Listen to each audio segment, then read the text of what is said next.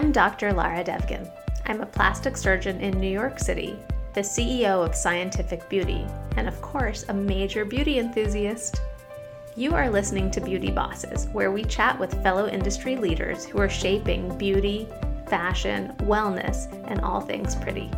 Hi everyone, I'm so excited to have today on my podcast the amazing Dana Rae Ashburn, who is not only a freelance makeup artist, but also the founder and CEO of Able Cosmetics. Hello, hello. Welcome. Thank you for being here. So I have to have this full disclosure, but in advance of our podcast, I actually am a user of your eyeliner. So I'm a fan in advance of our meeting. Thank you. Yeah, I thought primary pencil would be a good fit for you because it's like softer and it would just work well with your eyes. So yeah, so I really like what you've done. And one thing that's really cool, well, we're going to get more into this in detail, but I just wanted to start by telling everyone one thing that I really like about this eyeliner that I've been using is not only is it beautiful and chic, and I love a black and white aesthetic, but it comes with this cute little blending brush on one side. And I don't know if I'm doing it right, but I like it. And then it also has this cap that allows you to sharpen the eyeliner pencil, which is actually brilliant. This is a game-changing cap for an eyeliner. Yeah, I mean, all of Able's products are solution-oriented in one way or another. So primary pencil, which you're holding, is my second product. And since it's a solution-oriented beauty brand, I kind of thought to myself, what problems do people really have with pencils? I mean, it's one of the easier styles of eyeliner, but there's always that, where's my sharpener moment? And you're like digging around in your bag, hoping it's totally. there. And then you find a tomato knife, and that's what happens to me sometimes, where I'm like, I'm going to make this work. And then... And forget about trying to use an electric pencil sharpener. You will break your kids' toys forever. And then it's blending. So a lot of people might not have the correct brush, or they'll try to blend with a Q-tip. And so I thought, why not have primarily everything you need on a pencil, which would be the actual pencil, a sharpener, and a brush, to create a smoky line, a subtle line, something day, night. People even use that formula as a base for a smoky eye. It's pretty versatile. That's awesome. Okay, so let's backtrack because we want to understand your journey. When you were in high school and college and that kind of thing, did you think that you were going to go into makeup? Oh, 100%. Really? Yeah, I've known since I was 10 that I would. Were you allowed to wear makeup when you were 10? Yeah. Well, my middle school didn't allow me to. I actually got taken to the principal's office for having purple hair. But it was a very small Quaker school. And In which city? I grew up in Bucks County, Pennsylvania. Okay. And so it was a really small school, 20 kids in my grade. I dyed my hair like this auburn purple, got taken to the principal's office. So yeah, I was experimenting with my looks really early on. But it started because my mom actually published a magazine, and I grew up just on sets with her, and I would watch the hair and makeup artists and stylists work on the models, and I was completely just I knew that that's what I wanted to do. What was the magazine that your mom was involved with? So she published a magazine called New Jersey Life. It was her take was basically trying to show the nice side of New Jersey, the doctors, the actors, the restaurants, the beautiful sides that a lot of people, when they first hear New Jersey, might not think. And then it turned into New Jersey Life Health and Beauty. And as time went on and I got a little bit older, even into high school, I got to edit some stories and do some trend articles. And so I've been able to grow up and see a lot of sides of beauty. So you had a little early professional experience in the beauty world, even when you were in high school. Yeah, my mom let me do my first cover when I was 13. So, you did the makeup on the cover when you were 13 years old? There's actually a story that I could send you where I wrote about my whole career, and that cover is in the article. And then when I was in high school, I actually had to transfer schools because my very small Quaker school didn't have a learning center. So they didn't know how to deal with kids who had learning differences. And so they actually asked me to leave once I was diagnosed with dyslexia. And so I went to a school that was more art focused, and that school let me get a lot of credits through costume design and makeup and painting, and was very creative. And at that high school, you're actually required a senior internship. And so basically in the career that you want to end up in. And so I hand wrote Bobbi Brown a letter, and I waited and waited and waited to see if I could intern for her for my senior internship. And I got a Facebook message, which I wasn't supposed to be on at the time because Facebook was new, from Dylan Plofker, which is her son. And he said, "Hey, this is Dylan Plofker. My mom's Bobby Brown. You forgot to put your return address on your letter. Do you want to connect with her? She's trying to find you." Oh my God. Yeah. I still have the Facebook message. That's amazing. And so before I knew it, I had a voicemail from Bobby on my cell phone. I totally freaked out. And long story short, I got to intern for her my senior year of high school. So before even college, I was pretty deeply involved in beauty. Oh, wow. That's an amazing opportunity to have, especially at that young formative age. Yeah, I remember going into that interview absolutely terrified because I didn't know New York that much. I mean, where I grew up, it was about an hour outside Manhattan, 30 minutes from Philly, but it's all cornfields, so I wasn't that used to city. But my mom dropped me in front of her office on the corner of Broadway and Prince, and above the Prada store. And I remember exactly what I was wearing, and I went up, and she just said... And you must have done your makeup really well, right? I have no idea. I remember that I used to wear a navy blue Bobby Brown eyeshadow every single day, and so I probably wore that. But I got to the interview, and she just said, "Which department do you want to intern in? Do you want to be in PR? Where do you want to be?" And I said, honestly, I want to learn everything. Because I knew I wanted to have a cosmetic line. I didn't know what it would be, but I wanted to see it all. And so she just said, "Fine, you'll be my intern." And so I interned for her personal assistant and just got to see everything. I went to the labs. I was in name meetings. I tagged along with her when she would speak at stores or whatever it was. What a cool experience, because Bobby Brown is an icon. She's like a legend in makeup. Yeah, and now she's in wellness. Yeah, so I mean, she's continuing to grow and change. So did that inform any decisions that you made in college? Well, in college, so first I went to Syracuse University. I was in the School of Visual and Performing Arts for painting, and I went into painting as many makeup artists do, just to study color and light. And then instead of kind of continuing on the business side of beauty, every summer I would kind of want to get my hands dirty. And so I would assist for the celebrity makeup agency, the Wall Group. And so for the first 2 summers of college, I was on the set of Project Runway as an assistant. And that's where I got to learn more of the craft side of makeup, because I would be there. I was assisting a woman named Linda Hay, who is with Heidi Klum still. And it was really cool just to see that whole side, which I had never seen before. I had seen freelancing on sets, but not really to this level. That's so neat. Okay, and so when did you decide that you were going to start Able Cosmetics? How did that come to be? Well, when I transferred from Syracuse to Parsons, and when I transferred to Parsons to be closer in New York and start my freelancing career. And even though I always knew I wanted to have a line, I didn't know what I wanted it to be. I mean, there's always been a lot of noise in the beauty industry, not nearly as much as there is now, but I didn't know exactly what I wanted the line to be. And so as I was freelancing and doing friends' makeup and meeting new clients and working with models, and just the more experience I got, I realized that there was all these looks and techniques that were really intimidating to people. Great example, a cat eye. And so people would always request, "I really want you to do a cat eye. I'm scared. I'm going to mess it up." People treat it like a tattoo. And so... And a cat eye is kind of your signature look, right? Yeah, I wear a cat eye every day. Yeah. Different varying sizes depending on where I'm going. Okay. Yeah. And so I just... In college, just to reverse a little bit, I was a painting major, but I would use black ink, which is kind of, now here I am creating black ink. I would use black ink and rulers to create all these really intricate drawings. And so it seemed really obvious to me to have something to trace. And so I basically put a rubber edge on the end of the lid of my liquid liner, which is Cat Eye 101. So you can place the lid where you'd like your cat eye and trace it. I have a U.S. patent and one pending on that, which is great. And that's so cool. And that's this one right here. Okay, amazing. So yeah, everything is 3 steps. I really just, personally, I need everything really simplified. It's part of my learning differences. I just don't need a lot of fluff instructions. Just tell me, layman's terms, what you want. Yeah. And 1, 2, 3. Yeah. And so all my instructions are 1, 2, 3. Cat Eye 101. This is just a little protector. So it's just cool. line your eye, place the rubber edge, and trace it, and you have a cat eye.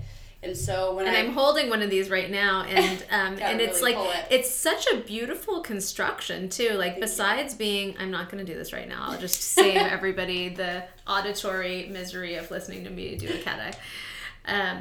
But besides being cool and functional, the feel and like kind of user experience side of things is really nice. Thanks. Yeah, I mean, it was really important to me that it feel luxury. Yeah. All of these products are custom molded, molded aluminum, and so I think that sometimes when people see the price point, which it is under $30, but still it is a higher end liquid liner, when you just see it, you don't really understand why that's $27, and then you feel it, and you're like, okay. Oh yeah, it's worth every penny, right? Yeah, it's molded aluminum. You really are getting 2 to 3 products with every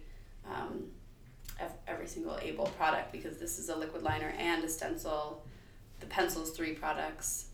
What does the name Able refer to, or how did you decide to name the product line Able? Yeah, finding a name was just one of the hardest parts of the beginning of the company, because everything's trademarked. But I couldn't think of anything, and I just decided one day to get out of the city, and I went to the Barnes & Noble in Philadelphia with a girlfriend of mine, and we sat on the floor with books, and I was looking at a children's book, and I saw a story about a boy named Able. I wish that I bought that book. I don't even know what it was. And it just made so much sense to help people be able to create looks and to enable someone to create a look just with what I gave them, you know. It's not that you need to buy a product and then a tool and watch a tutorial. It's you're able to do it with, you know, what you just bought. Yeah, I love that. And so it kind of just came together. And also growing up kind of dealing with dyslexia, just giving someone an ability to do something on their own was huge. I really like that. It's an elegant name, and it conveys all of that stuff. And I was thinking of all of those things, but of course you want to hear the founder's story instead of imputing your own. Did you think that you were going to focus mostly on the artisan side of actually being a makeup artist and doing people's makeup and having a client roster, or did you think that you were going to focus more on the business end of a cosmetics company? And if so, you know, depending on how you answer that question, what's your goal for the future?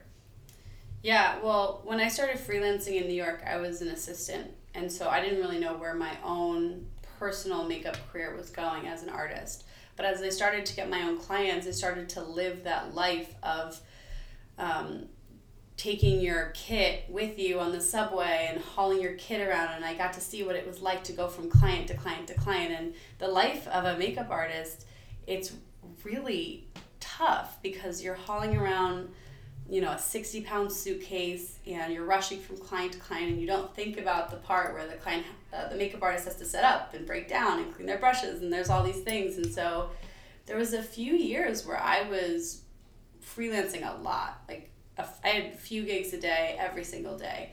And then when Able started to pick up and I launched Able, I had to make some decisions. Was Able going to be kind of my side hustle, or was Able going to be full-time? And I tried to do both. I tried to be on sets and talk to my lab. And about a year and a half ago, I would say, or I guess when we relaunched in August 2017, I was on set one day and I got a call from my lab. We had a manufacturing issue and I had to like yell at someone, and I realized I was on set, and it kind of hit me that I really can't be the founder of Able like I need to be, and be stern and be on set and, you know, live these two lives, especially with where I'm at in the brand and that it's all me. Maybe if I were a celebrity makeup artist and I had a large company making my products for me, that's easier to juggle. But I'm not someone who kind of took that path. I kind of almost started freelancing and started really getting into freelancing and started getting into launching my brand around the same time. So it wasn't like one took off and then the other followed. But you do have some, I mean, let's not sell yourself short, right? You do have some really amazing clients in your makeup artist roster, right? Yeah. Like some of our mutual friends who I think of as kind of like New York celebrities anyway. Like I know you do Hannah Bronfman's brows, and I know that you've helped Nellie Diamond with her cat eye, and Claire Olshan, I know you help her with her skin. And tell us about some people that you take care of. Yeah, I mean, when I first started freelancing in New York, I worked with Hannah Bronfman quite a bit. Claire, Allison Liu, those girls were with me when I was really, really starting out. And I feel like we were all kind of starting around the same time. We're in the same kind of age range. Now I work a lot with Nell, who I know has been on the podcast, and Sarah Hoover, who I know has been on the podcast, and I've worked with Daphne Oz. I'm not sure if she's been on before, but and then also I work with Warner Brothers when they have a new artist come to New York, and Hearst Publishing, and these are all great clients who I love to work with. But again, it is tough to split your time. How did you get the first person to trust you with their face when you were just trying to start out as a makeup artist? And do you remember like your first couple of clients and what it was like to, before you really had very much of a portfolio? I mean, I guess... Yeah, I mean, yeah. I think that I've always had some version of a portfolio just because I've been doing it for so long. Mm-hmm. And I think that when you first start as a makeup artist, it's really important to do test shoots. And test shoots are generally basically working for free. You're working for images. And so you have to accumulate all of these images kind of to prove your taste and your craft and, what you can do. And so Instagram wasn't so big when I was starting, but, mainly it's been recommendations. If it wasn't my portfolio, it's kind of word of mouth. That's certainly what happened with some of the girls that you're referring to. It kind of starts with one, and then their friend sees you tagged, or they ask a friend, or, especially someone like Nell, who's known for a cat eye and her amazing porcelain skin. People are always asking her, who does your makeup, or what do you use? And it's just recommendations, really. Do you ever find it stressful to do someone's makeup if it's the very first time and you're not exactly sure what they want? Definitely. Or is there ever like a dark side of the makeup artist experience where you can't make someone happy, or you're just kind of like, I mean, I know you're incredibly skilled, but I just more mean the psychology of it. Yeah, I think that people don't realize that makeup artists, you don't think about how much face time a makeup artist has with someone, because you're really an inch from someone's face. For hours, right? Well, yeah, it shouldn't be. Okay. But yeah. It should be more like 45 minutes max. Okay. But still, that's a long time to be in someone's face. And a lot of the women I work with are very, very busy. They might not want to speak with you. They might just rather close their eyes. I've had girls take a nap. I've had girls breastfeed, eat dinner, talk to their lawyer. There's a lot of personal information that a makeup artist is trusted with, because you're in someone's face, you're touching their face, you're with them, you're dealing with their confidence and making them feel good, and you're usually there at an important time. And so I don't think that people really think about that as the makeup artist. Also, it's different for a hairstylist. The hairstylist is in the back. They don't have to deal with as much. The show is on the makeup artist. And you also have to be able to read someone's mood. I mean, sometimes someone doesn't want to talk to you, and other times they really want to talk to someone. And so you play a little, you just have to read the person in your chair. Have you ever been in a situation where you've had to like take off some stuff and start over? Or it usually doesn't come to that? Usually you talk through what the person's wearing, where they're going, and you have a pretty good idea. Maybe they might want to try something. Like maybe they've never worn a purple lip, and so you're like, all right, that's something easy that we can try. If you don't like it, it's an easy switch. But I can't say that I've, knock on wood, ever had to redo a full face. Okay, that's good. That brings me but some you can't kind really of relief. Take it, yeah, and you can't take it personally, because there's so much in play when you're touching someone's face. Right. They're comfortable with what they do, and they're excited to have you do their makeup, but seeing something in a picture and seeing something on your face is completely different. Yeah. That happens a lot when I work with brides. They'll show me a picture, and it's on me to talk them through what they're looking at. I need to say, okay, I just want to let you know that this girl has false lashes on the top and the bottom and white eyeliner in her waterline and bronze under her eyes. And then they're like, oh, whoa, I didn't know all that. So it's really on the makeup artist to talk through what someone's looking at that might not know. Yeah, that makes a lot of sense because, everything looks good on Instagram, but in real life, it may look a little bit jarring. Actually, that's one thing that I really like about all of your looks. They translate very well from print to real life, which I don't think is necessarily true of some of the very aggressively contoured types of looks that have become very popular on social media. What's your sort of thought about that? Social media? Social media and kind of how social media has affected what people think of in terms of facial aesthetics. Woof. I think that... Dive right into that big question. I think that Instagram can be a great tool, and I think that it can also be kind of destructive for someone's confidence. I think that, same goes for any type of retouching, but now it's more readily available with things like Facetune. I think that there's a few different kinds of makeup users, at least that I'm seeing. There's sort of the Glossier RMS girl that's looking for more of a natural, no makeup look. And then there's more of the Anastasia Morphe girl that, would happily wear a glitter cut crease and a green smoky eye out every day.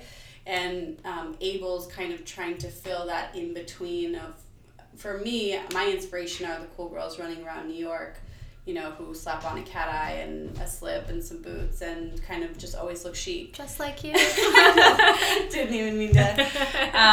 But I think that there's kind of this in between, like you don't have to be so natural or so extreme. I think that it's okay to be somewhere in the middle.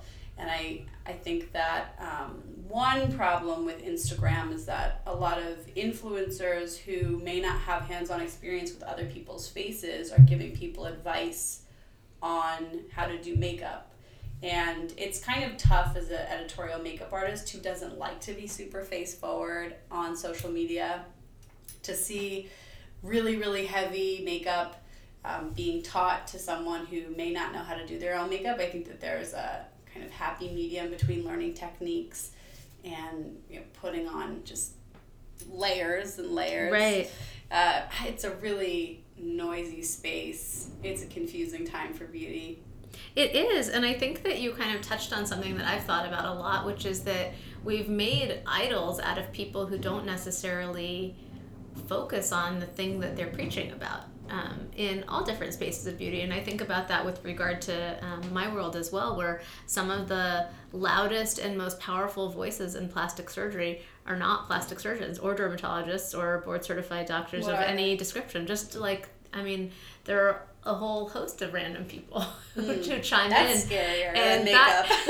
It's scarier, right? Because you can have worse stuff happen than needing to wash your face.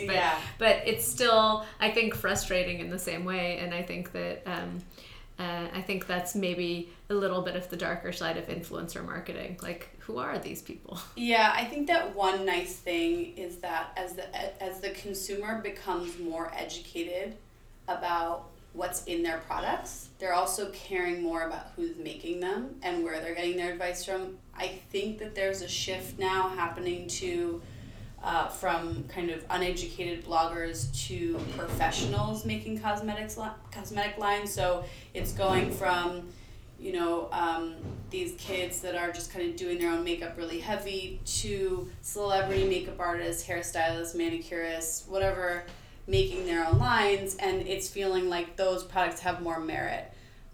It seems like you really can't make a brand now without having a platform. Like Glossier started from Into the Gloss, or Lisa Aldridge, the celebrity makeup artist, launched a lipstick line. She has a great platform. She's a trusted makeup artist. Or Pat McGrath is a huge, makeup artist, and she had a platform. And so it's really important now to have a platform because you already have immediate customers, people already trust your opinion.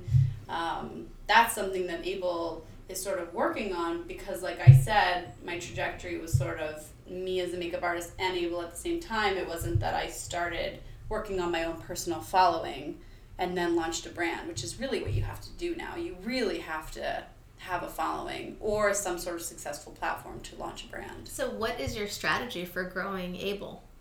I just think that I really want to hang on to making quality products. I know a lot of brands that the quality isn't actually there. It's just kind of a name. And so I just hope that quality prevails. I hope to continue to make products that solve problems and help people apply makeup with better techniques and with more confidence, and hope that I can fill out the collection and attract loyal customers. Yeah.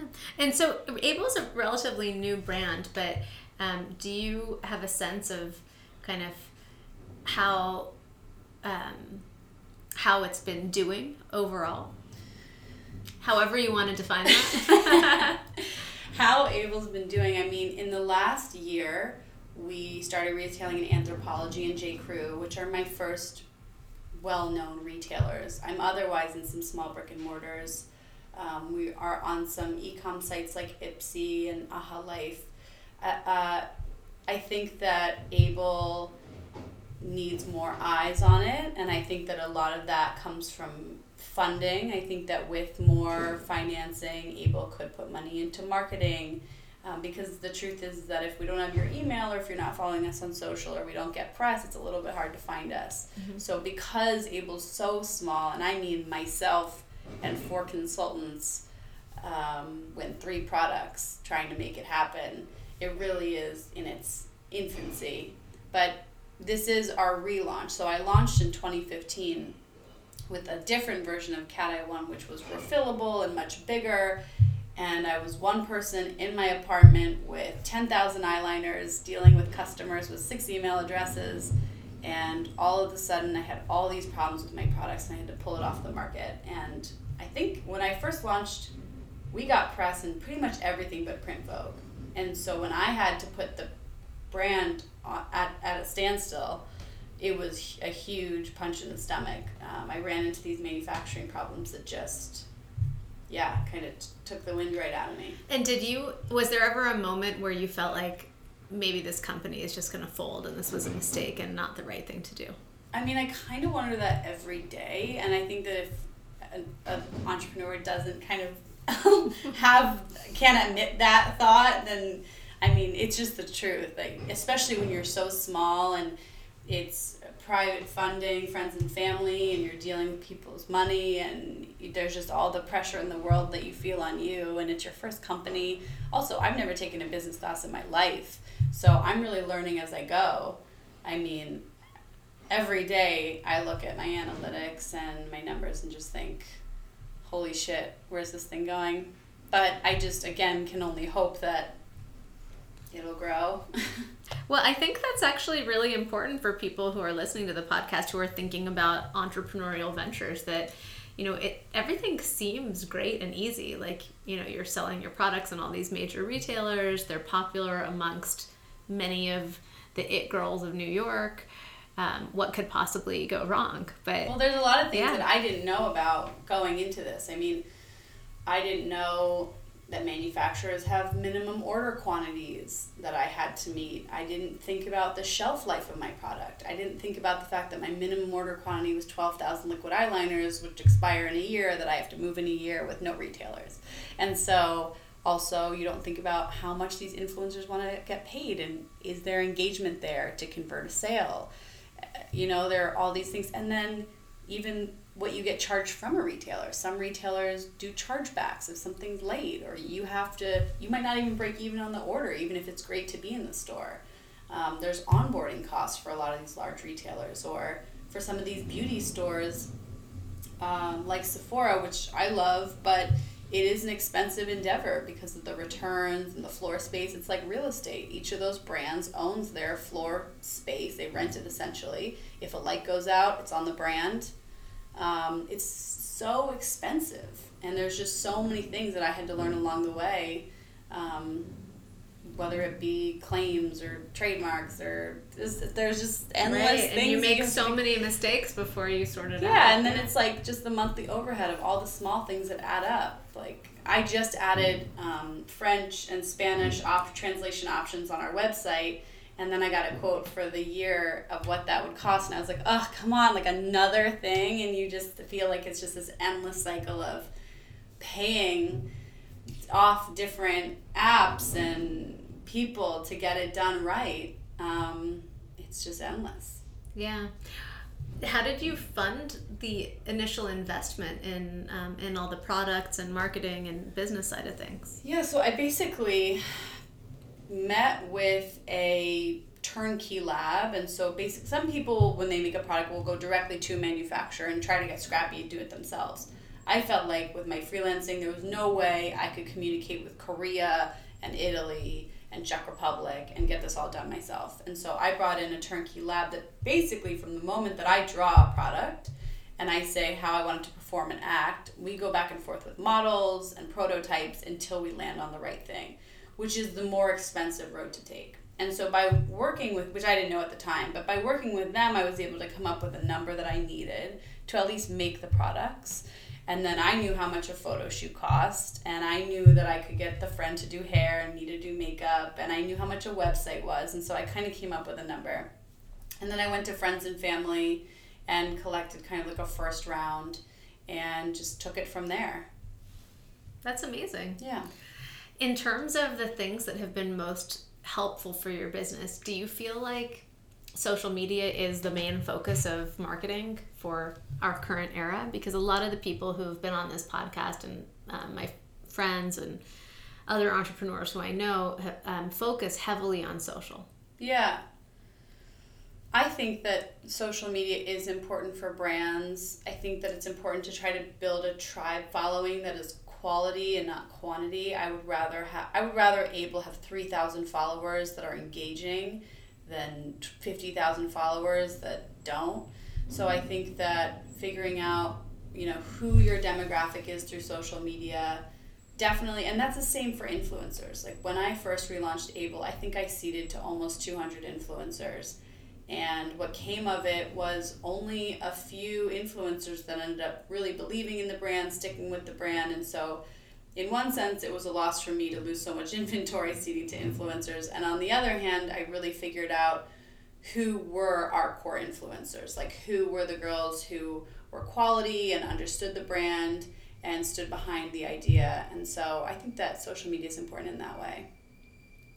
On that note, I just went live on Instagram. We're live. I've actually only been live once. This is like a meta podcast Instagram live. It's funny because I used to have this just tremendous fear with public speaking. It was crippling. I actually dropped out of Syracuse University because of public speaking.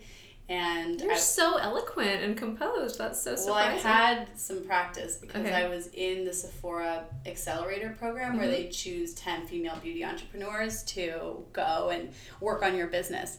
And at the end, they say you're going to have to present to 200 Sephora employees and venture capitalists and XYZ and press.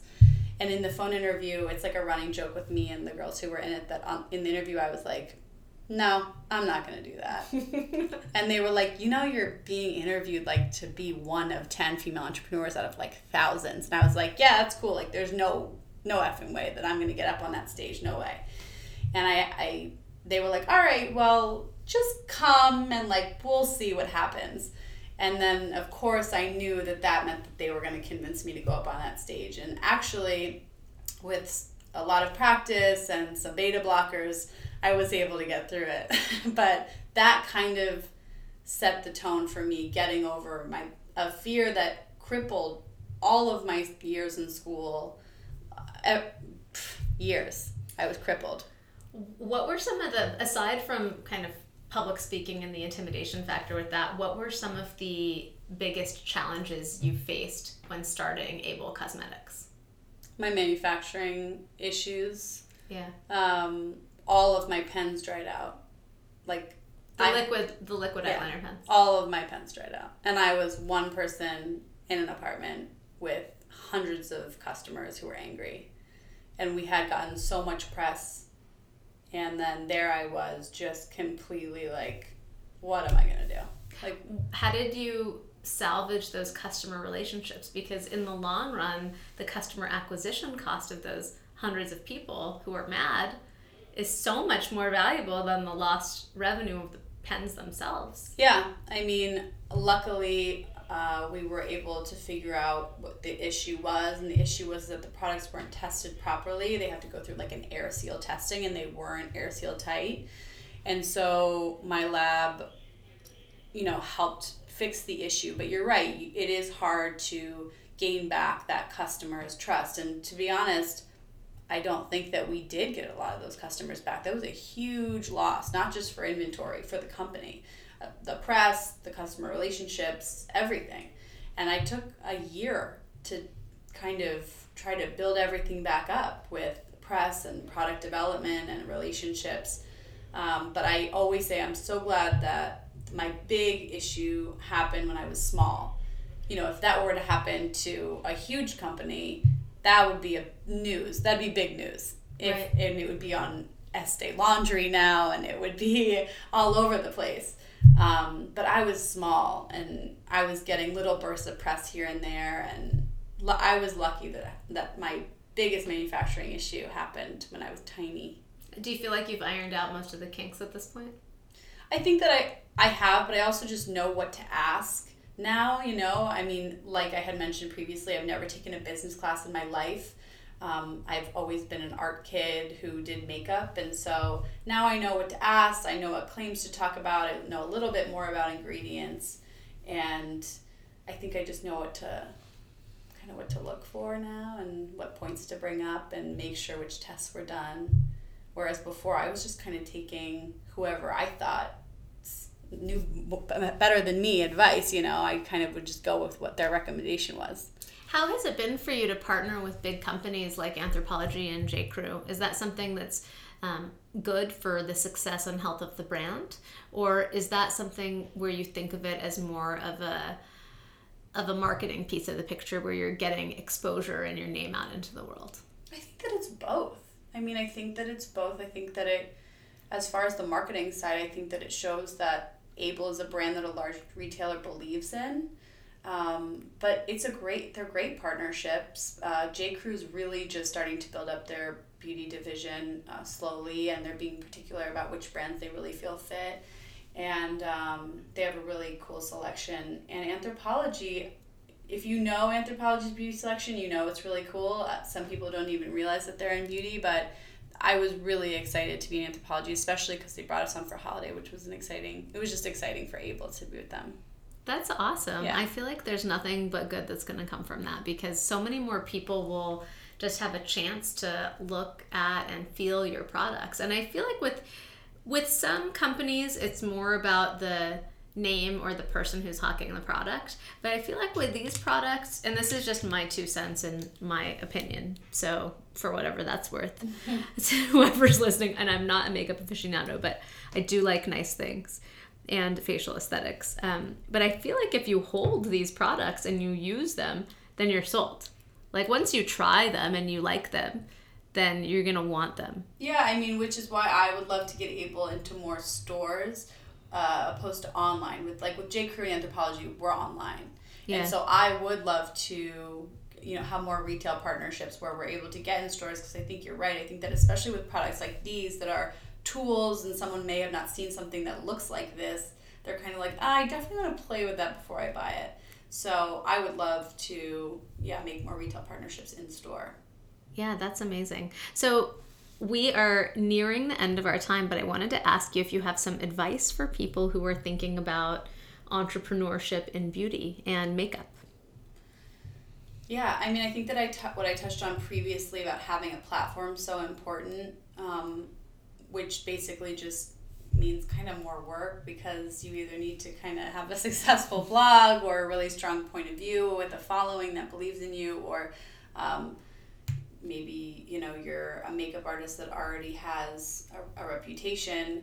I think that having a platform is really important, because there's these legacy brands like Dior and Chanel. I was just talking about this with someone yesterday, who already have a built-in platform and they're already trusted brands, whereas new brands, they really have to have it all. They have to have a social stance, they need to be doing good, they need to be transparent with what's in their products, they have to have a positive message, they have to have a look, they have to be oftentimes kind of unisex. They have to be diverse. There are so many boxes that you need to check now.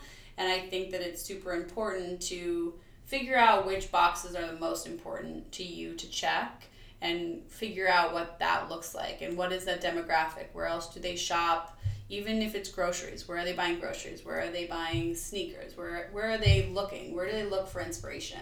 And so trying to figure out what claims are important to you, what message you want to convey, and who is that demographic is a good place to kind of start and figure out what you want to do. And can you partner with someone who has a platform if you don't? Maybe there's an influencer you love that wants to be part of a brand, or maybe you can pitch it to an existing company and they can incubate you. But it is kind of a tough time to come out with something new, but I certainly wouldn't deter anyone from launching something that's innovative.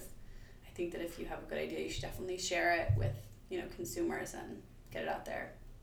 That's amazing. Well, I'm so excited to see what you have next. Are you really passionate about the eye, or are you, what is this, tell me about like sort of in terms of Able and the makeup goals. Yeah. Are you going to focus mostly on the eye, or are you going to do everything? I felt like if I was going to tackle intimidating makeup problems, the eyes cause the most intimidation. I mean, it's easy to put on blush, it's easy to put on lipstick, but eyes seem to be kind of like a nervous, tender spot for people.